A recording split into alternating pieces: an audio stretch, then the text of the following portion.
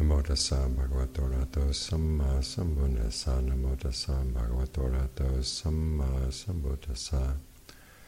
Namo tassa bhagavato arahato samma sambuddhassa.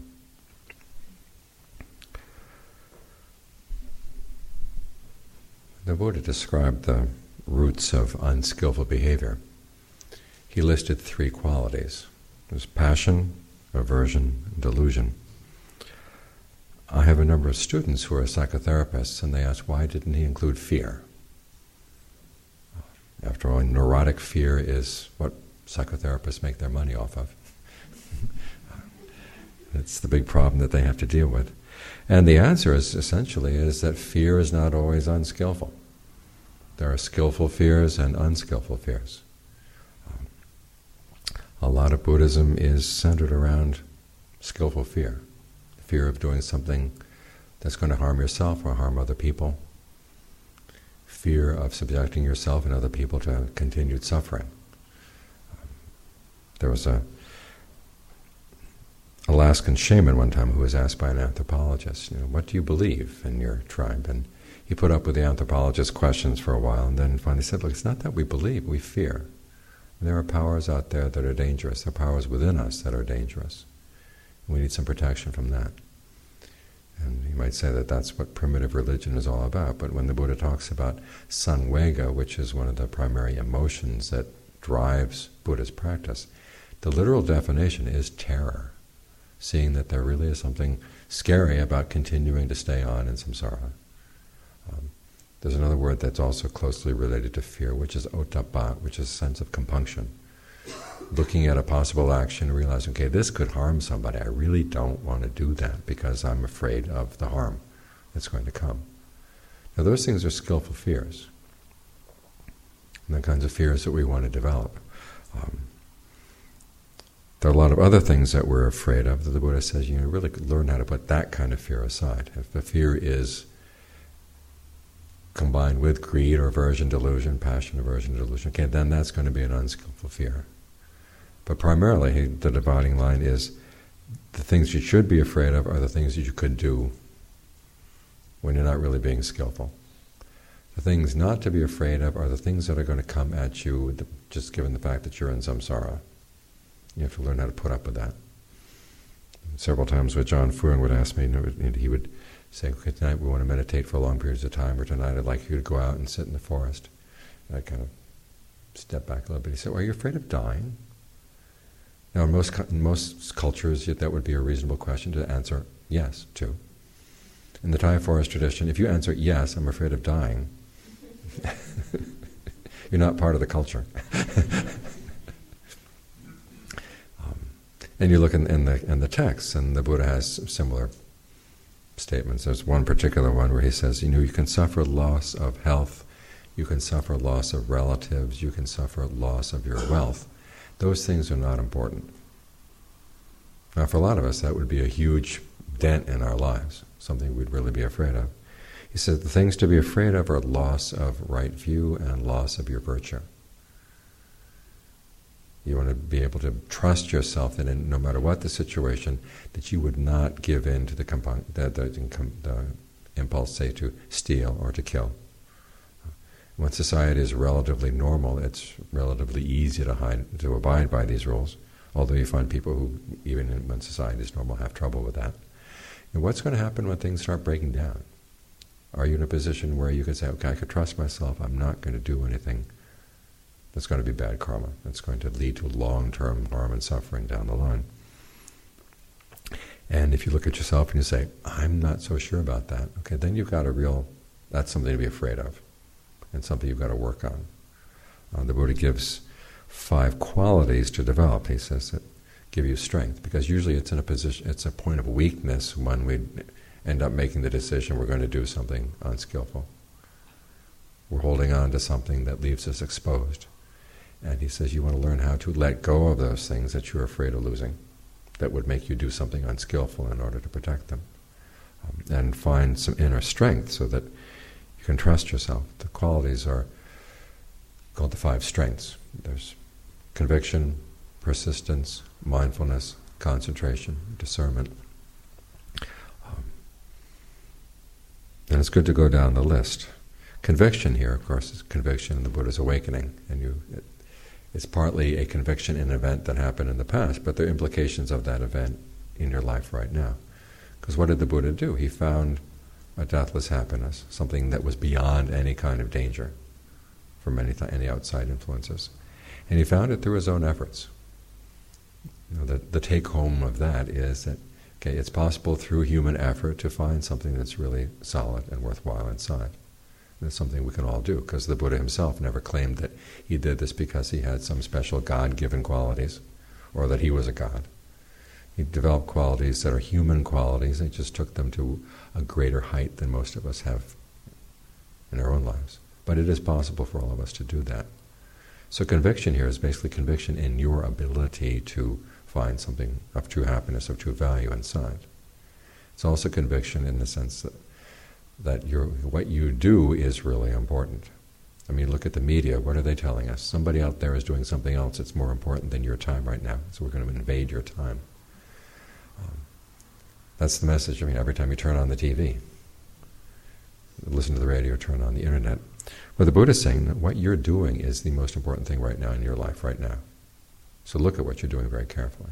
That's what conviction is all about, that doing something skillfully really does bear fruit down the line. And there's an immediate sense of well-being if you listen to your heart, find that there is something there's a sense of, I'm not just a weight on the world, that I'm actually providing something good through my actions. The second quality is persistence. Persistence means basically knowing that something is going to be the skillful thing to do and being able to talk yourself into doing it even if you don't like it. It's learning how to psych yourself up. Or vice versa, knowing something is really unskillful and learning how to say no to yourself. Now this is very difficult in a lot of cases because we tend to get taken over by a particular impulse to do something, and as one of my students said, it's like you suddenly become a zombie. Did you read that article in the National Geographic recently about zombie animals, where the little parasites get into the brain of another animal and just basically take over and get that animal to do things that's really not in that animal's best interest, but it is in the best interest of the parasite. And that's basically what greed, aversion, and delusion are. They kind of zombify you. Tonight's the night when we think about things that go bump in the night.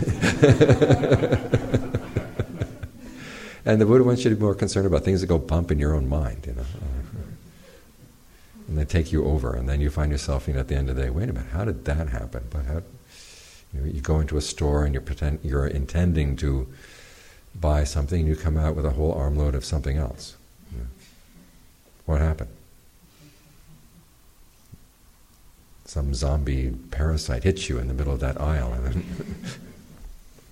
And so persistence is the ability to realize what's happening and to learn how to say, no, I'm not going to go there, no matter how enticing it is or how appealing it seems to be to do this. And this is where the quality of effort connects with discernment, your ability to realize how you can psych yourself into doing things you know are in your best interest, even though you don't like doing them. Or vice versa, things that you know are unskillful, how do you say no to them, even though you like doing them? This is a basic quality of wisdom in addition to the effort. When John Lee was writing his book on the frames of reference, or the establishings of mindfulness, there are three qualities there they talk about. There's ardency, alertness, and mindfulness. And usually the alertness is one where they put the discernment factor in there, but John Lee said, no, it's in the ardency. You're wise when you really want to do things skillfully. So Buddhist wisdom is not all about emptiness, and it's not all about other abstract qualities. It's about walking down the aisle and saying no when Captain whatever cereal seems to be calling you off of that. Captain Crunch is calling you off that. That's Buddhist wisdom right there. You say, nope, I know better. I know what that's going to do to my system. So that's persistence, the ability to psych yourself into doing the right thing, what you know, even though it's going to be difficult. Mindfulness is the next strength. Now, often we think of mindfulness as being a passive kind of accepting quality, But the Buddhist definition of mindfulness is the ability to keep something in mind. In other words, you keep in mind the fact that, okay, this is going to be skillful, I got to say yes to it. If that's going to be unskillful, I've got to say no. He gives you frameworks for analyzing things, because when you look at the Buddhist teachings, say on the Four Noble Truths, they don't just sit there as four truths, they have an imperative behind them. Stress or suffering is something that you want to learn how to comprehend, which is not usually our first reaction to stress. You want to push it away. But the Buddha says, look, if you really want to go beyond that, you've got to comprehend it first. What's causing it? What is the essence of the suffering there? Then there's the cause, and your duty with that is to learn how to abandon it. There's the path to the end of suffering, and that's something you want to develop, and then there's the end of suffering, and that's something you want to realize. So you've got four imperatives there. But when you're walking down the aisle and Captain Crunch is calling out to you, you forget, okay, which is this? And that's what mindfulness is all about. So you can look at that in terms of, okay, I need to observe, I need to practice sense restraint right now. Okay, there are a lot of things, they've designed every package there to call to you, and it's got the colors, they've done all this research, so that it just appeals to you, and you've got to say, no, I'm not going to go with the bright lights or the bright colors. I've got to learn how to exercise some more sense restraint right now. What is it that's making me want to buy Captain Crunch? It's the box, okay, I've observed some restraint over my eyes. And then you remember, okay, that you read about that scientific experiment where they took these children's cereals and they fed them to mice. And you know what happened to the mice? They all died. They also took another control group where they chopped up the box and they fed that to the mice. And those mice survived. And then you want to keep that in mind as you're walking past the cereal aisle, you know. That you'd be better off to go home and shred up some cardboard, you know, than eat this stuff. So that's what mindfulness is all about, is reminding yourself which particular teaching is relevant for right now, so you can keep it in mind and know, okay, this is how I protect myself. And when you're practicing meditation, you've got to keep in mind the 5 hindrances and the 7 factors of awakening. The hindrances are things you want to overcome. The 7 factors for awakening are things that you want to develop. So you don't just sit there and watch them come and go. Something good happens in the meditation, you want to protect it. This is one of the duties of mindfulness. And when the Buddha says you take mindfulness as a governing principle, something that's good, you try to protect it. There's a state of concentration, the mind is settled down and it's still. You don't just say, okay, let's just watch this arise and pass away and think about inconstancy, stress, and not self. That's the wrong time. State of concentration comes, the question is, how do I protect this? And not grab at it.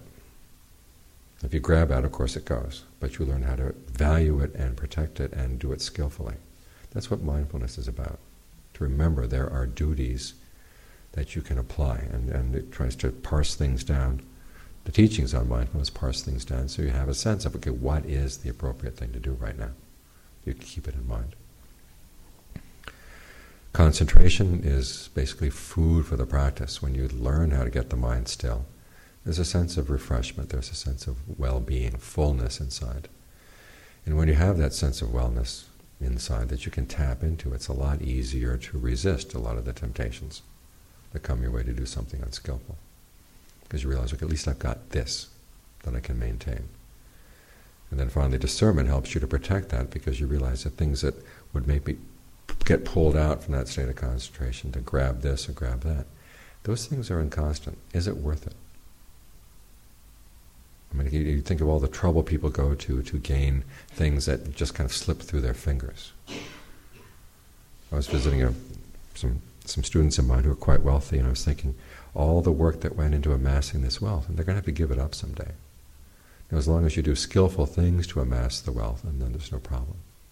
But if you're doing unskillful things to get wealthy, then what are you doing? You're destroying your own karmic record. At the same time, you're getting things that you're going to have to say goodbye to anyhow. And then you're just left with a bad karma. So discernment reminds you of that fact.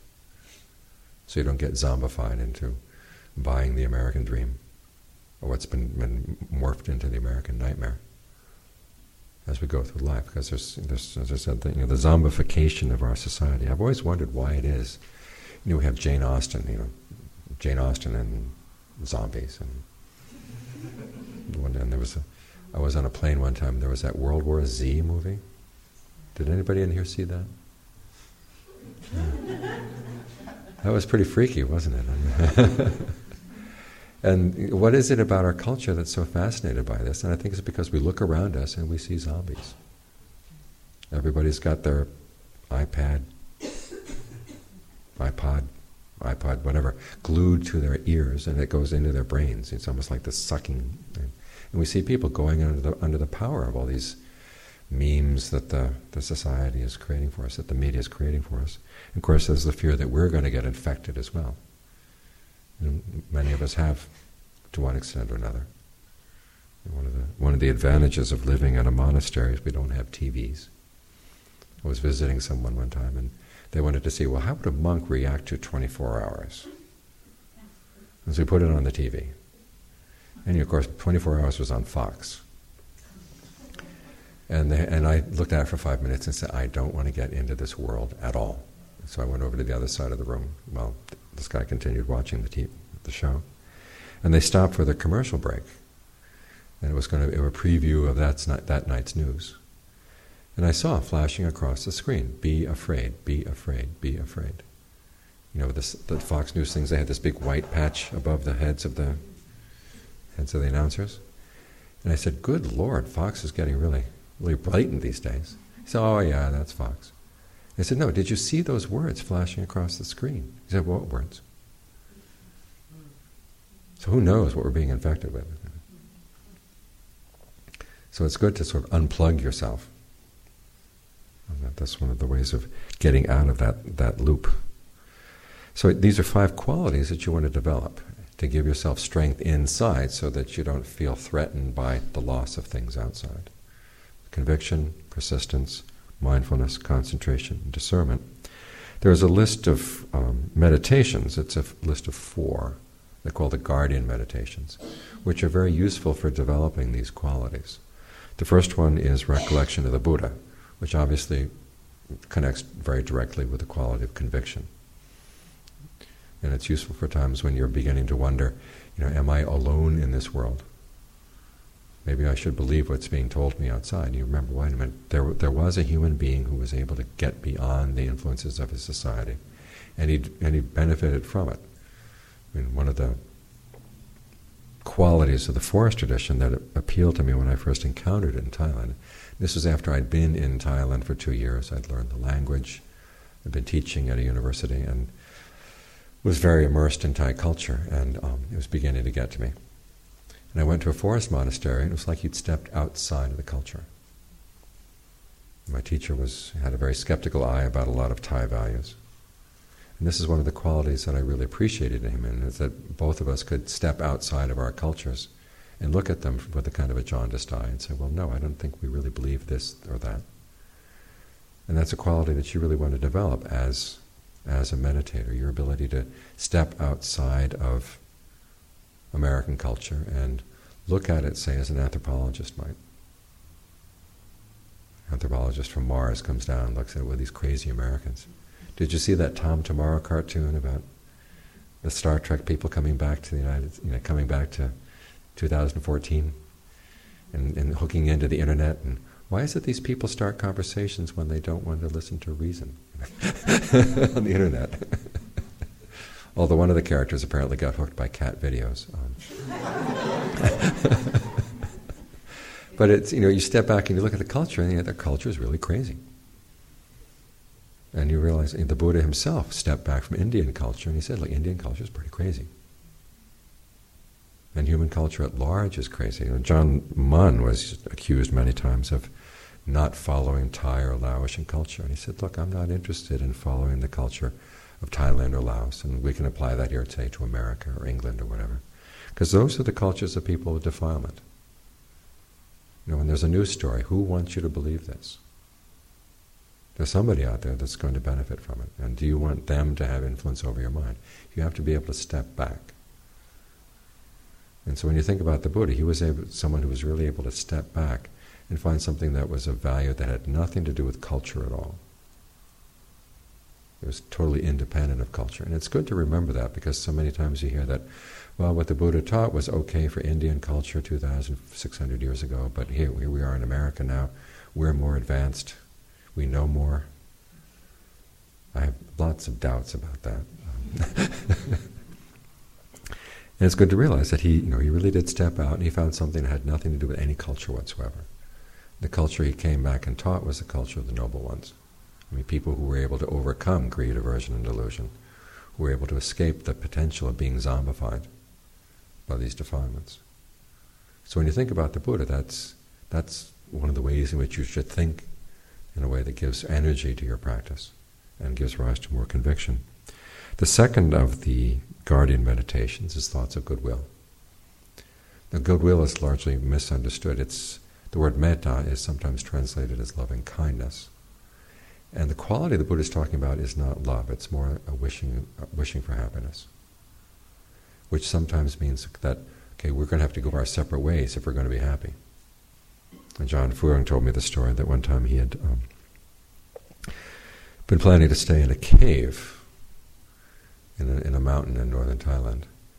And he went up to check it out. And in Thailand, a lot of the caves have been inhabited for centuries. There's the rule for the monks that if you're going to spend the rains retreat someplace, there has to be a door in the place where you're staying. You can't stay in a hollow of a tree. You can't stay in a cave that doesn't have a door. So there are caves in Thailand that have doors. They've been in. And so here was this cave, and he was going to stay in the little side cave that had a door. And he opened it up, and there was this enormous snake. He said it was as big as his thigh. And he said, maybe I'm not going to stay here tonight. So he stayed someplace else. And as he was staying at that other place, he had this vision that that wasn't really a snake. It was one of the devas in the cave was testing him. So years later, he was staying in his hut in the monastery where I stayed with him, but this was before I got there. And he realized one night, he walked into his room, and there was a snake in the room. He said, okay, last time around I lost. This time I'm going to win. So he went and stayed in the room with the snake in there. And for 3 nights, spreading goodwill to the snake. And finally, at the 3rd night, he said, okay, I think I passed the test. Then he sort of addressed some thoughts in his meditation to the snake. He says, it's not that I don't like you, or that it's just that we are different kinds of beings, and it's very easy for misunderstandings to arise when different kinds of beings live in the same room. So he left the door to the room open, and he said, there's plenty of nice places for snakes out there in the woods, you're welcome to go. He spread lots of metta, and the snake left. And that's how you spread metta to snakes. You don't go up and try to pet them. You don't say, I'm going to be here for you, I'm going to cherish you. You let the snake have its space. And this doesn't apply just to snakes, it applies to a lot of people too. Metta means, essentially, it's a wish that that person be happy. And what does that mean in the context of the Buddhist teachings on karma? It means that that person will come to understand what is a wise way of finding happiness and act on that. Now, there are a lot of people out there in the world that it's very difficult to feel loving kindness for, but you can feel goodwill for people, regardless of what they've been doing, because the wish is, may you understand the causes for true happiness and may you act on them. Now, you can wish that for Dick Cheney.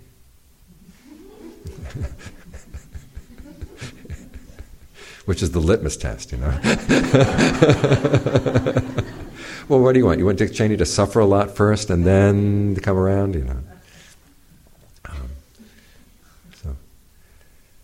So that's basically what goodwill is. There is that passage where this says, that just as a mother would protect her child, her only child, and then it's mistranslated, and this gets into that question we had earlier this evening about translations, as saying, even so you should cherish all beings. And that's not what the Buddha said. He said, just as a mother would protect her only child, you will protect your goodwill, which is a totally different thing. In other words, you go into a situation, and there are a lot of people out there you're not going to protect in the sense of cherishing them, but you will say, regardless of what these people do, I'm going to maintain my goodwill. Because if you don't have that, then you can't trust your actions. So this is what goodwill means, is wishing well for other people, wishing that they may understand what would be true happiness and what would be the causes for true happiness, and that they would want to act on them. And you wish that, you can wish that for everybody. And when you wish it that way, then goodwill becomes a cause for concentration. Because you look at your motivation when you deal with other people, and there's nothing that you can see that's going to be unskillful. And when you can look at your motivation in that way, that makes it a lot easier for the mind to settle down. If you're going around trying to cherish everybody and make everybody happy, that's not a cause for concentration. The Buddha taught goodwill as a means for getting the mind to settle down. So that's the second guardian meditation, because when you have goodwill for people, even though they're difficult, you can trust yourself more as you act with them. The third guardian meditation is contemplation of the foulness of the body. Now, if we were to have a popularity contest among Buddhist techniques of meditation, this comes down at the bottom. Have you seen more articles written in Buddhist magazines? Even Buddhist magazines come down on body contemplation. A lot of it has to do with the misunderstanding about what it means to have a healthy body image as opposed to an unhealthy body image. People tend to think a positive image is healthy, a negative image is unhealthy. Now the Buddha parses things out with a little more detail. And I'll tell you a story first. When I was in Thailand, I guess it was my second year as a monk, a group of us were invited to the hospital to visit this man who was dying of cancer. His children had called up to the monastery, said, "Our father's dying of cancer and we don't know how soon he's going to go, but we'd like him to talk to some monks before he goes." So a group of 4 or 5 of us went, and I was the junior most, so I just sat there and watched. And the senior monk was talking to the man about how now was the time for him to sort of let go of concern for the body and to focus on his mind, because the pain was going to be pretty bad. And if you focus on your mind and just kind of say, okay, the pain is there, but the mind is something separate, it's easier to get through the process of dying. And the man suddenly blurted out, he said, "It's not the pain that's getting to me, it's the shame over, the embarrassment over the fact that my body is so bloated." And it turned out that he was a fitness nut. And he'd been spent all of his time, down in, they didn't really have gyms in town at that time, but he exercised a lot. And one of the things he was always proud about, as he said, was he had great abs. And his friends were all getting paunchy and ugly, whereas he was still fit and trim. And now all of a sudden he had liver cancer and is bloated like this. And I kept thinking, this guy really needs a good dose of body contemplation. Because this is the nature of the human body. It's going to do things that you don't, that you're not going to give your permission for. It doesn't ask you.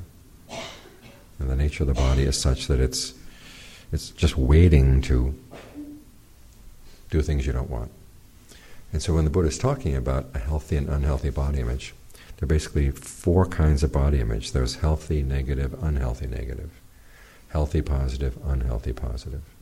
Unhealthy negative is you see your body as disgusting and everybody else's body as beautiful. Because then you start coming down on yourself. And the beauty industry can start making money off you.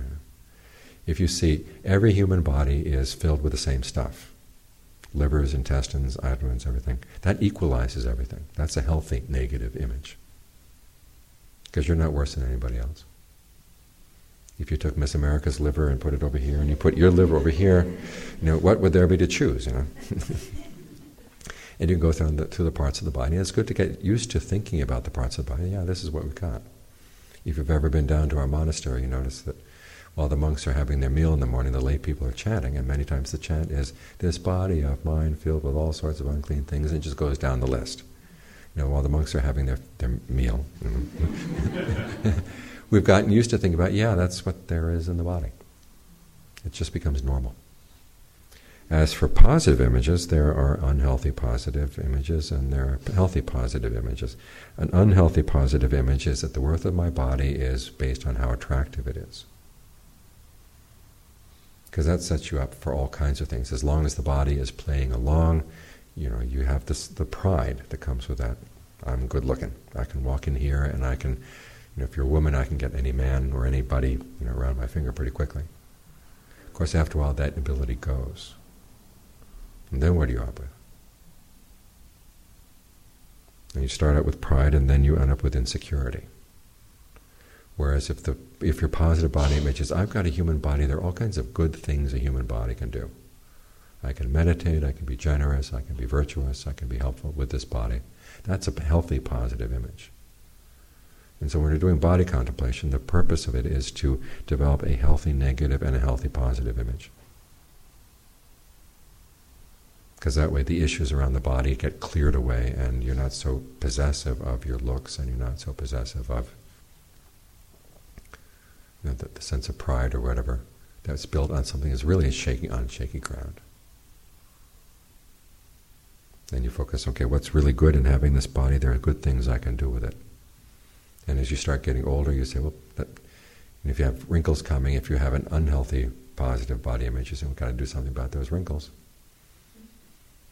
And just looking in the magazine coming up on the plane, there's a friend of yours has had some work done.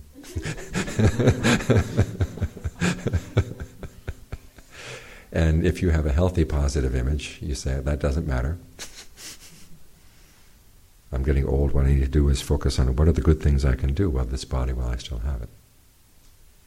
So that's how the body contemplation is a guardian meditation. It protects you from the zombification of your mind. And then finally there's contemplation of death, which is also for when you're lazy. This helps with persistence, that you don't have much time. 100 years, and when it's over, it seems like it was nothing at all. And the question is, the question the Buddha has, you ask yourself, when the sun rises every morning, okay, this might be my last sunrise. Am I ready to go today? Down in California we have fear of earthquakes. What's the fear in Portland? Earthquakes, tsunamis. Mm-hmm. Yeah. That could happen anytime. It would stop raining. Well, that's already happened in California. Or we have all these little pieces of plaque in your bloodstream right now. One could just kind of break loose from the blood vessel wall and start getting wanderlust and taking a tour of your body and deciding to visit your heart, or your brain. That could happen at any time. So the question is, are you ready to go? And the answer usually is, well, no. And then the question that follows up is, okay, what would make it difficult to go? What are you holding on to? Work on that right now. And again at night when the sun sets, this could be your last sunset. Are you ready to go? Okay, what would make it difficult to go right now? What attachments are there? What unskillful qualities are there? Okay, work on those now. The purpose of this is not to get you depressed, it's to get you heedful. That you have this time right now to practice. You don't know if you're going to have tomorrow. So make use of today while you've got it. So those are the 4 guardian meditations, and they develop 4 of those qualities.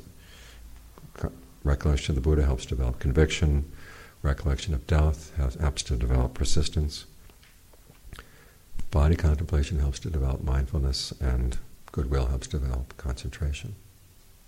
So you've got 4 of those qualities there, and if you do any of these things with wisdom, that helps with the discernment as well. So these are 4 meditations that are useful for developing those 5 strengths that you're going to need, so that you don't see outside loss as a major loss, and you see inner loss as your major loss. And the things to be really feared are not the things that come from outside, they're the things that come welling up in the mind and take over. Unskillful qualities that could come in and make you suddenly decide, to hell with this practice, I'm going to just do what I want. You need your defense against that. So when the little witches and goblins come down the road tonight, you realize, okay, those aren't the things to be afraid of. The things to be afraid of are, the things that are coming up in your mind that could cause you to do things that would later lead to your own harm or to the harm of others around you. So those are some of the thoughts I had for tonight, being Halloween. I thought I'd talk a little bit about fear. Before I open the floor to questions, I want to tell you a Halloween story. When I was young, and those of you who have heard this before, bear with me. When I was about 10, we moved to Kansas. And there was Halloween night, my father was away, he was on business. My mother took my younger brother and myself to a church Halloween party. And that left my older brother, who was a sophomore in high school, at home. And he was in charge of handing out the candy. We got home from the party that night and we discovered we had actually more candy than we'd started out with. what had happened was he had turned out all the lights in the house, and it was an old house, and the front door creaked when you opened it. So he attached a string to the door, and kids would come and they would push on the doorbell, and he would pull the string very slowly, and it would creak open.